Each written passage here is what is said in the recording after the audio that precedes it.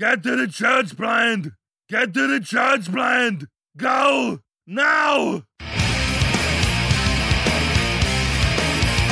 I'm Pete Mitchell, and he's Peyton Jones, and you're listening to Hardcore Church Planting, the companion podcast for the Church Planter Podcast and Church Planter Magazine.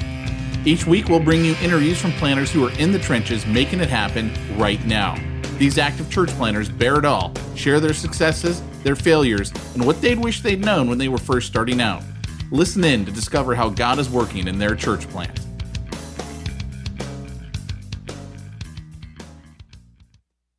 Hey, Church Planter, this is Pete Mitchell. And this is Peyton Jones. Coming to you for Hardcore Church Planting. Woohoo, so hardcore. We've been actually looking forward to interviewing this guest, if for no other reason than we really like his name. So, yes. Peyton, why don't you introduce our guest?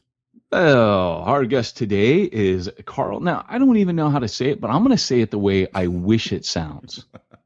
It probably sounds more German than how I'm going to say it. Carl Vaders. Yes. Yes. Yes. No, you've got it correct. It used to be popular generations ago, but yeah, we actually had a cat named Darth for a while. Nice. Oh, woo! That's so awesome. Yeah. Man. Yeah. Thank you. Well, we figured we didn't want any grandkids named Darth, so we named the cat Darth because we figured they might name a grandkid Darth after the movie, but they wouldn't name a grandkid Darth after the cat. Okay, but do we have any Anakins in the family? I was just going to ask that. No, Anakin's not even an Annie. In fact, I'm going to be a grandfather this summer, and Annie is on the veto list. Nice. Oh, yeah. Who vetoed it, though? Did you veto it? Well, I mean, like I have a say in it. I pretend I've got some authority here about the name of my grandchild. But I was gonna say, because otherwise, like, podcast is over. That's it. Can't talk to him anymore. Yeah, that's true. Okay, so hey, now Carl is. I'm gonna say it again. I'm not gonna call you Carl. I'm gonna call you Carl Vaders every chance I get. Because man, and our topic today is Star Wars. Incidentally, for all of our listeners. But and shockingly, I am your father. Ooh, nice. No, but that's impossible. Sorry. But okay, so getting serious now. Carl is the author of The Grasshopper Myth, which is a book that not only did we meet his son-in-law at a at a business meeting at Islands, or podcast meeting. His son worked there. I mean, his son-in-law worked there. But not only that, not only did he say, you need to meet my father-in-law, because we told him what we did, and we thought we were going to share the gospel with him. And it turns out he starts telling us, everything. And he says, oh, you should meet him. And I said, I've heard of that dude. Because when I got together with the guys over at the Evangelical Credit Union, and they're kind of like the mafia, right? They kind of know everybody. Oh, yeah. And they do. Southern Cal, they know everybody and they're connected. And they basically, when I was talking to one of the guys, an old friend of mine there, he said, you remind me of Carl Vaders. And have you read his book, The Grasshopper Myth? So I went, I picked it up. Downloaded it on the Kindle. It's on Amazon. It's called The Grasshopper Myth. And it is an excellent, excellent book. And Carl's been popping up on Outreach, pastors.com. You can read his articles. They're always, always good. And I'm not saying that because he's a guest, but there is a connection in a lot of the stuff that he says to the stuff that we say on this podcast. And so first off, Carl, it's an honor to have you on here, man. Well, and an honor to be on here. Yeah, my son-in-law came home that day talking about some random preachers he met at work and couldn't quite remember your names or exactly what you did because he was in the middle of, working during the time. And I thought, yeah, well, that's not going anywhere. And yet here we are today. We are. Man. I actually think he's the one who carded Barry because Barry had a UK ID, from Wales, and he wouldn't serve him. And we thought it was the funniest thing ever.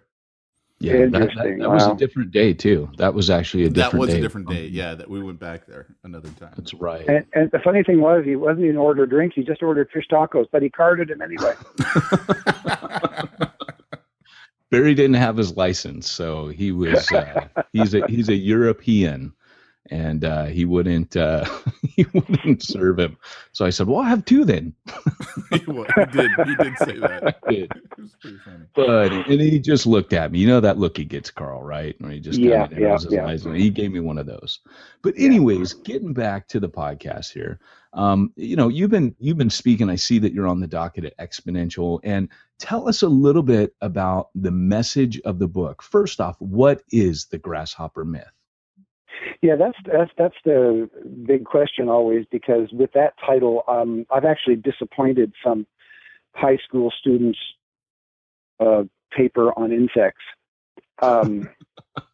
It's actually true, because when you run a website and you got your book up there, you can see the search terms people use to find it, and every once in a while it's like, oh, I just disappointed some kid somewhere. Now, the grasshopper myth comes from the book of Numbers, where the 12 spies, 12 Hebrew spies go into the promised land. They come back, and 10 of them give this bad report. And the bad report is, we saw giants in the land. And then they say, we seemed like grasshoppers in our own eyes, and we look the same to them. And the premise is, if you don't see a grasshopper in the mirror, you won't be a grasshopper. And a lot of small church pastors feel like grasshoppers. We go to the conferences that are led by big church pastors. We read the books that are written by big church pastors. And after a while, and we try their ideas, and a lot of their ideas don't work for us because they come from a big church standpoint. They're not bad ideas. They're not wrong ideas, but they just don't translate into a smaller group sometimes. And so they look at it and think, well, Bill Hybels, Rick Warren, Craig Groeschel, they all tried it and it worked for them. It isn't working for me. There must be something wrong with me. And we start feeling like grasshoppers. Yeah. And Eleanor Roosevelt is credited with saying, no one can make you feel inferior without your consent. And these guys aren't trying to make us feel inferior. They are seriously trying to help us. I absolutely believe that. The Andy Stanleys and these guys out there are giving the best stuff that they can away, sometimes for free, just to help as much as they can. But after a while, when some of the big church stuff doesn't work in a small church setting, we can ourselves start feeling inferior. And so that's the myth. The myth is that you're a grasshopper. You're not a grasshopper. You have value in the kingdom, whatever size your church is. And I think smaller churches can be healthier churches if we don't buy into the grasshopper myth. Amen. And of course, from the Old Testament, where they're like, hey, we're grasshoppers in their eyes, it was a perception issue. And I love the fact that you connect that, and you put the current church in that same thing, that that's our identity, that's who we are. And there's almost a sense in America that bigger is better. And I can remember kind of going to Europe and living over there for a number of years and feeling the exact same thing that you're talking about. None of the stuff that I heard and learned in Megachurch America, where I was on staff before I disembarked from the mission field, none of it would work. And one of the big beefs that we have as church planners is when we go to even the church planning conferences, it's not normally church planners that are speaking. It's normally celebrities that will draw a crowd. And so that can always be challenging for the church planner who, as you said, he's looking for something, give something to me, give me some tools, give me some help. So first off, and sometimes obviously they are church planners. I mean, Rick Warren was a church planner. Oh, he is the church planner in one sense. And I love his stuff, and I love his heart. He gives more of his stuff away for free than anybody I know. Yeah. And he always talks about whatever size your church was, I was there. And it's true. Rick Warren pastored a small church for like 6 weeks. Okay. So, and I get that. And it's amazing what God has done through him and the growth he's had. But if he had been stuck under the 200 barrier for 6 years, or for, like me, 20 years, then he could bring another layer of teaching to it, to help the guy who is struggling, who can't get past those barriers quickly. Yeah, he did the small thing for a while, and yes, he did it extraordinarily well, and yes, I can learn from him. Yeah. But when I'm struggling at the 10th year and it's still small, I need somebody else who's been in that struggle, or who may even still be in that struggle, and figure out, okay, what do I do now? Because my situation is obviously different from his. And again, it's not to discount his stuff. And I want to say this right up front. I love big churches. Yeah. I love mega churches. I love any size church. You know, anytime it's 3,000 to 30,000 people gathered together to hear about Jesus, how is that not anything but great? But it's also great when 30 people get together to worship Jesus too. Well, for me, it's both and, not either or.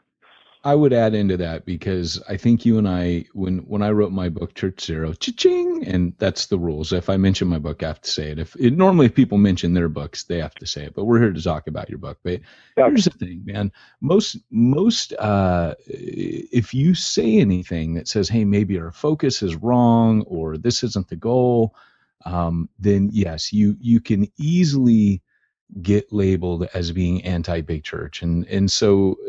Understand, I hear in you that you're saying, look, this isn't what I'm saying. I'm not knocking those guys.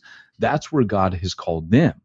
But maybe God hasn't called all of us to be that. And I love how Rick himself says, look, you got elephants, you got tigers, and you got rabbits. And the elephants go slow, but they're big. And the tigers, you know, they're kind of in between. They're the best of both worlds. And then you got your rabbits that are rapid multiplication, but they're small. It's like community groups.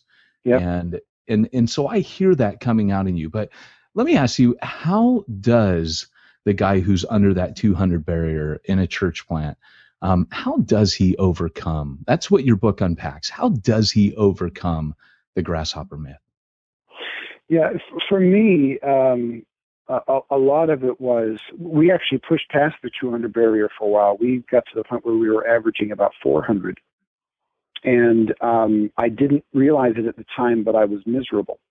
The increasing numbers were so exciting that they masked my underlying misery.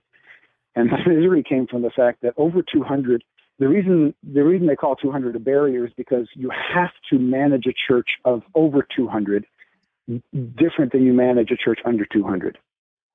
You just can't. You've got to have different systems. You've got to have sub leaders in place. You've got to you have to structure the thing differently. So I willingly did that. I changed the structure from what they sometimes call a shepherd model to a rancher model. I did that, and I found myself doing things, spending 95% of my ministry time doing things that sucked my soul dry. I ended up spending 95% of my time looking for new buildings, trying to do fundraising, fighting with City Hall, fighting with the school department where we were renting a room, and not doing the kind of shepherding pastoral things that I'm good at and that feed my heart and that feed my soul and that, quite frankly, I'm called to do. And because I was miserable, the church that grew fairly quickly to 400 dropped even faster. All of a sudden, almost overnight, people just started leaving in droves, and nobody could tell me why. And I don't know how small it dropped to, because it's fun to count when you're growing. But I stopped counting when we started shrinking so fast. But we got down somewhere to around 100 actually for a while. And but we were budgeted and staffed for 400. Now those are some numbers that'll catch your attention real fast. Because that caused some real stress and almost left the ministry. And what I had to do was I had to realize, okay, I'm not called to be the rancher style, the CEO style pastor who does administration, who coordinates with leaders all day long, who does the fundraising, who does promotion. I'm called to be a more of a hands-on shepherd type of leader. I do the hospital visits. I look forward to hanging out with people in the hallway afterwards. I want to know your name. When I see them in the store, the fact that I don't just say, "Hey, bud," when I see them, but I can actually say their name when I see them in the grocery store. That matters to me. That's where my leadership gifting goes. And so once I realized that, then I said, okay, I have to figure out how to be a great small church pastor and how to have this be a great church at its current size. And so my message basically to the small church pastor who's struggling is bigger doesn't fix anything. It didn't fix anything for me in my ministry.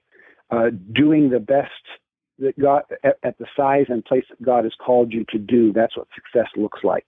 So if you've got 25 people in your church, if you've got 100 people in your church, whatever it is, be the best church of 100 that you can be. Be the best church of 25 that you can be. Do the small things well, because there's real kingdom value in that. Mm. You know, Carl, in your book, The Grasshopper Myth, I really like how you started out right at the very beginning in chapter 1. It starts with the chapter title, "Hi, I'm Carl, and I'm a small church pastor." And then you go, if this title sounds like an Alcoholics Anonymous introduction, you've got the right idea. I'm a small church pastor, and I am not a failure. And I love the way that you put that, because then you go into, in that first chapter, a lot more detailed on that, and you really emphasize the I am not a failure. And that's one of the things that Peyton and I see a lot with the church planners that we work with. So many have been, in some cases, literally sold the idea of, here's the 6 steps and the method to rapid megachurch success. And the idea of having a small church not only doesn't appeal to them, but, sometimes I wonder if these church planners realized that they might be called to be a small church pastor, would they endure what they're enduring as a church planner? Because, a lot of them just have a totally different mindset. But one of the things too, that you ask, and I want you to elaborate on this, is you say, what is biblical church growth? Forget the numbers. What does Jesus measure? Expand on that for us, if you would. Yeah, I mean, first of all, numbers do matter when numbers are actual souls being brought into the kingdom. So I am in no way am I against church growth, but I think that we have in America and the Western world particularly, we are so individualistic.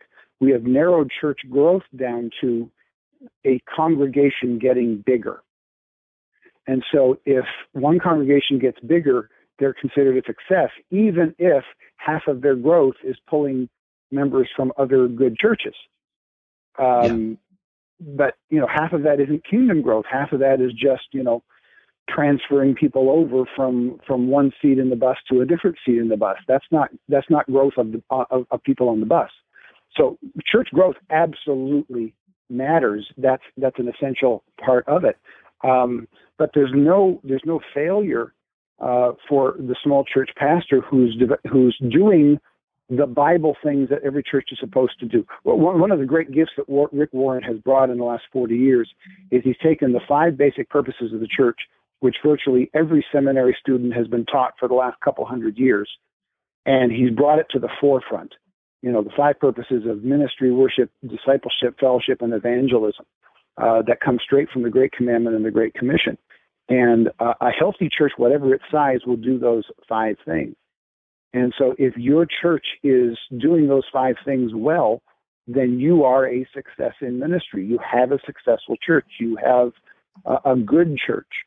But unlike a typical business, unlike some mathematical equation, there are other factors that go into whether or not a church is going to get bigger. And so if you are doing those 5 things well in your congregation, you're contributing to kingdom growth. I think one of the things we do is we compare this church of 5,000 to this church of 50. And that's not a fair comparison because the numbers are just way too different. But what if we did it this way? This church of 5,000 with one pastor, and in the same town, there are 100 churches averaging 50 apiece that equal 5,000. Mm-hmm. So which is better, 5,000 people in one church under one pastor, or 5,000 people in 100 churches under 100 different pastors? There are pluses and minuses. Yeah, there are pluses and minuses on both sides of that. Yeah, right? Each brings some value to the kingdom. Yes. And I think, what do you think about this, Carl? One of the things that we always emphasize is reach over size. And that was, you've hit the nail on the head. In Church Zero, cha-ching, we ended up talking about the fact that, we can be so much like the Tower of Babel, where we're building upwards, upwards, upwards in size, kind of like a skyscraper. And we think that's what we need to build, this tower to the heavens, make a great name for ourselves. And God's like, I told you guys to spread out. I told you to permeate. And that's where I see the struggle for me personally, is not that I have a problem with bigger churches. Obviously, in the gateway cities, Paul was planting churches, but it was his goal in those gateway cities that are obviously like planting in a gateway city today. It's going to be bigger. But at the same time, the purpose for planting is reach. And it just seems like our goal has gotten off.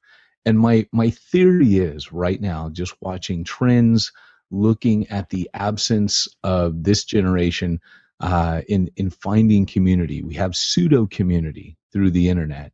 But my theory is that there is in the human heart, because the human soul was designed for community, there is a craving for that. I believe right now that whole megachurch shine has lost its luster for average non-Christian Joe down the street. He's not impressed. And he's looking at it going, right or wrong, whether it is or isn't, he's looking at it going, that thing looks like a big, giant money-making machine. I've seen preachers of LA, and obviously that's a distortion. Not everyone who has a big church is living like that. But my theory is that we will see a return with the hunger of this generation for community to small churches. What do you think about that? Yeah, there is a definite generational shift, and it's not like previous generational shifts where every older generation looked at the younger generation and said, "Oh, they're just not respectful anymore." No, for centuries, one person could literally go to work and use exactly the same tool that their great grandfather used. Right? They're still in the carpenter shop. They're still using their great grandfather's hammer. But I dare you to find somebody today who is using a single tool that has been passed down from not just their grandfather, but maybe even from their father and mother's generation. Things have just shifted. Our tools have shifted. Our way of looking at things has shifted. I don't think it's a mistake that the megachurch movement started shortly after World War II. Because I think what happened was the greatest generation, and God bless them, they deserve that title more than any generation that ever lived, because they literally saved the world from an incomprehensible evil. Amen with that. Unbelievable what they did. I read all those books, and I agree. Yeah, they saved the world in World War II from using top-down military structures. Then they rebuilt Europe with the Marshall Plan using top-down military-type structures. And God bless them for that. That's why we're friends with Germany, Japan, and Italy today and not enemies, because of the Marshall Plan. Right? And then these soldiers came home and built churches and cities using top-down military-type structures. Yeah. And it worked. We built beautiful cities and a great highway system and wonderful large churches that started growing like crazy. My grandparents' generation, it took relationships for granted and needed structures. This generation, my children's generation, takes those structures for granted and needs to build relationships. So it's flipped. So that's where this current generation is. We don't need to build any structures anymore. We still build them now. The structures are virtual. They're electronic structures that we're building primarily now. But we've lost trust. We've lost relationship. And you used the word earlier, pseudo relationship that we have online. And so I think there's a real tug now in the younger generations toward relationship. Just this Sunday in the lobby of my church, I walked past and I saw a man in our church on his 90th birthday. I didn't even know it on that day. Somebody told me later. It was this man's 90th birthday. His name is Gene. And sitting next to him was I believe she's 14-year-old named Skylar. And she was just sitting and chatting with him. And she reached out at one point and just grabbed his hand, and they just sat there and held hands and chatted. And I kept going back, and they kept being there. I actually snapped a picture and put it on Facebook because I said, this is what church ought to look like a whole bunch of the time. And later on, my wife said, I was talking to Skylar, and she just said, I just love that guy, Gene. He's so fascinating. He's got so many great stories. It's so wonderful. And I thought, there you go. The younger generation really does want to hear from the older generation. As long as what the older generation isn't saying, you kids these days, what's wrong with you? Get off your iPads. Relax. Engage them in loving conversation, and they will open up like flowers. Yeah. The younger generation is starving for close relationships with their parents and their grandparents' generation. My wife is always telling me to get off my iPad. I just thought I'd throw that out there. Yeah, well, my wife and I end each other on the couch last night. Yeah, just are you hungry? No, I'm not hungry. What do you want for dinner? I don't know. We didn't say a word. We just did it on our iPhones. It was a beautiful moment. Man, that's something to aspire to for the Jones household. I'll work on that. Never having to use words. I love that. Hey,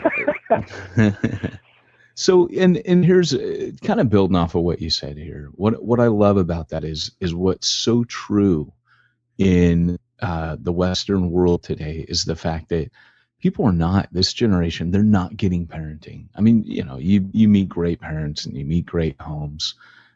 Kids who feel very loved and their parents are very attentive.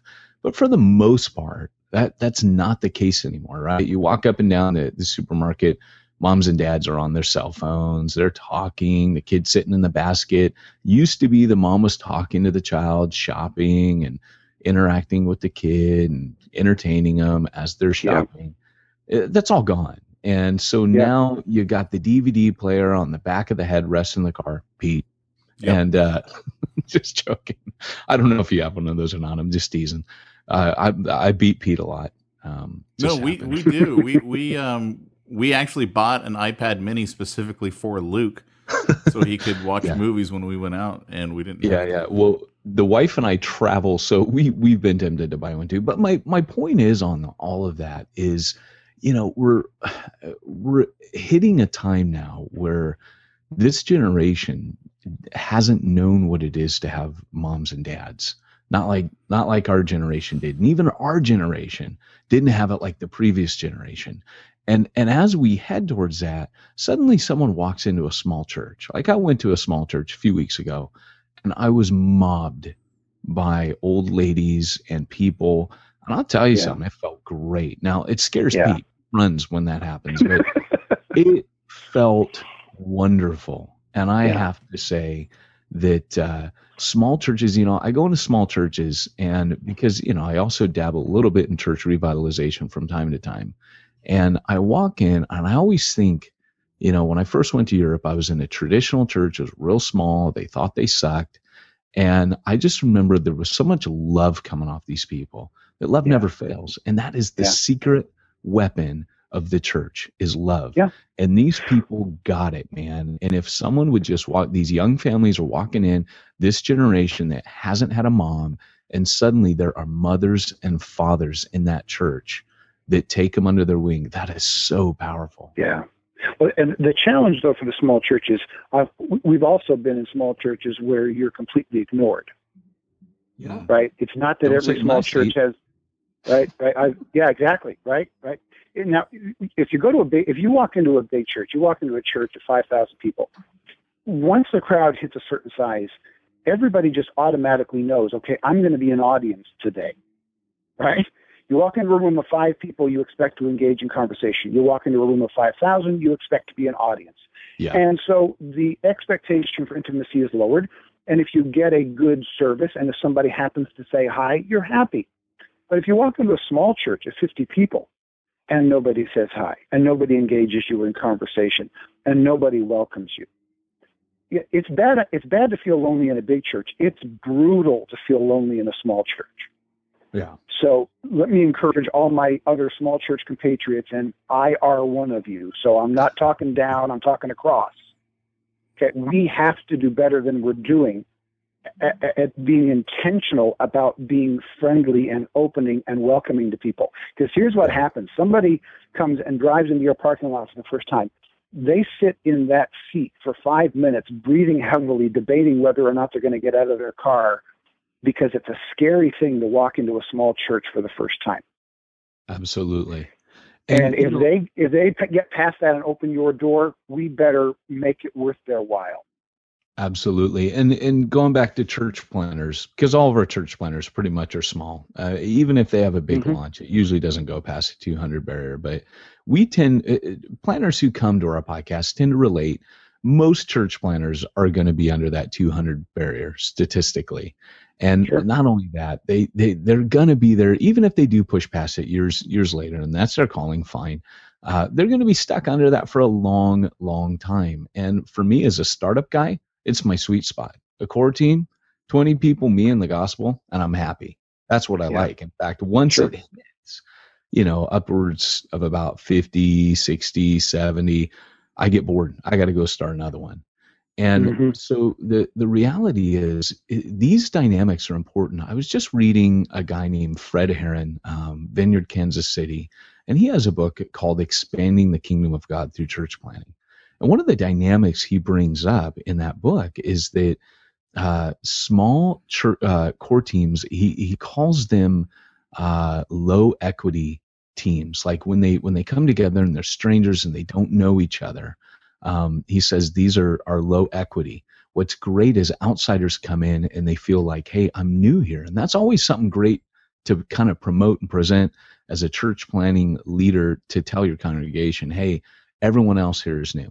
If you're new here this morning, all these people are new. We're still getting to know each other.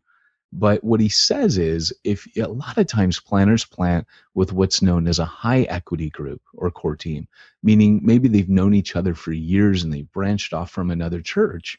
And he says although you think all the strengths, we know each other, they know the leaders, they have a certain culture they bring with them from the mothership. But he says the difficulty with a high equity church planting core team is the fact that they actually they can be a barrier, that everybody on a Sunday morning turns to each other and chews the fat and catches up. And he says, and when the outsider that you're trying to reach comes in, they immediately feel on the outside. And so that's a very real issue, even for a small church plant, not just for an established church. In any size of church, we have to be really intentional about welcoming the new person, making them feel at home, and being friendly to them. I think Rick Warren said years ago, people aren't looking for a church that's friendly; they're looking for a church with friends. And the point is, the smiling greeting when I walk in is nice, but I can get that at Starbucks. Yeah, absolutely. It's got to go beyond the usher smiling when they hand you the bulletin. We've got to be intentional about developing relationships and friendships, and where people matter to each other within the room. Yeah, absolutely. That's why I planted a church in a Starbucks. A lot have. Yeah, it's a great way to do that. I'll throw out this little tool. I'll tell you a little later if it works. When anybody comes to our church, our chairs are arranged in 3 different sections. So right now we are trying to recruit people that we're going to call them section hosts, and we're telling them your job is to make sure you're there at least 10 minutes before the service, stick around at least 10 minutes after, and everybody's sitting in your section because everybody's got that habit. They sit in exactly the same seat every week. So if somebody new comes to your section that you've never seen, your job is to go over, say, hi, welcome, have we met? And if they're new, your job then is to be the social glue, introduce them to the other people in their section. When the service is over, go over and say, hey, would you like to sit with me when you come next week? Look for them next week when they come in. Connect them with other people in the section. They're not going to wear a name tag that says, hi, I'm being friendly because I have to be. They're just going to be that kind of anonymously. So it will feel very organic, and it will be very organic, but it will be very intentional on our part too. And we're just beginning that process so that it's not just the usher at the door. Once you sit down, somebody near you is going to come over and say, hi, what's your name? I'm so-and-so, and introduce you around.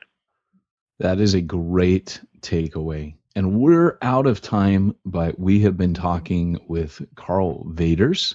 And I missed my opportunity, Karl, earlier of saying this generation grew up without fathers. Much like Luke Skywalker, who knew not his father. Oh, yeah. You did. I did blow that opportunity. It came to me before and it came to me afterwards, but in the moment, it evaded me. But we have mentioning it right now is just kind of sad. No, never in a Star Wars thing. You'll get to know us a little bit, Carl. Okay. We're going to want to have you back, but you'll find that Star Wars weaves its way in and out constantly. Yeah. But so we didn't just have you because of your name. Carl Vaders, he's written an excellent book. It's called The Grasshopper Myth. You can pick it up on Amazon. You can follow Carl online. He's popping up all over the place, writing articles.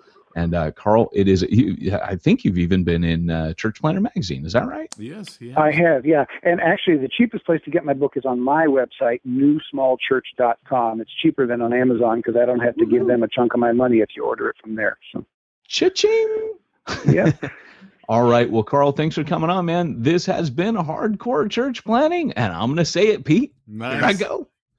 If you're called to church plant, go hardcore, baby, or go home. You've been listening to Hardcore Church Planting. Hardcore Church Planting has been brought to you by the Church Planter Podcast and the Church Planter Magazine, which is available in the App Store for both Apple and Android devices. If you like this episode, leave us a positive review. If you didn't like this episode, we'll be happy to give you your money back.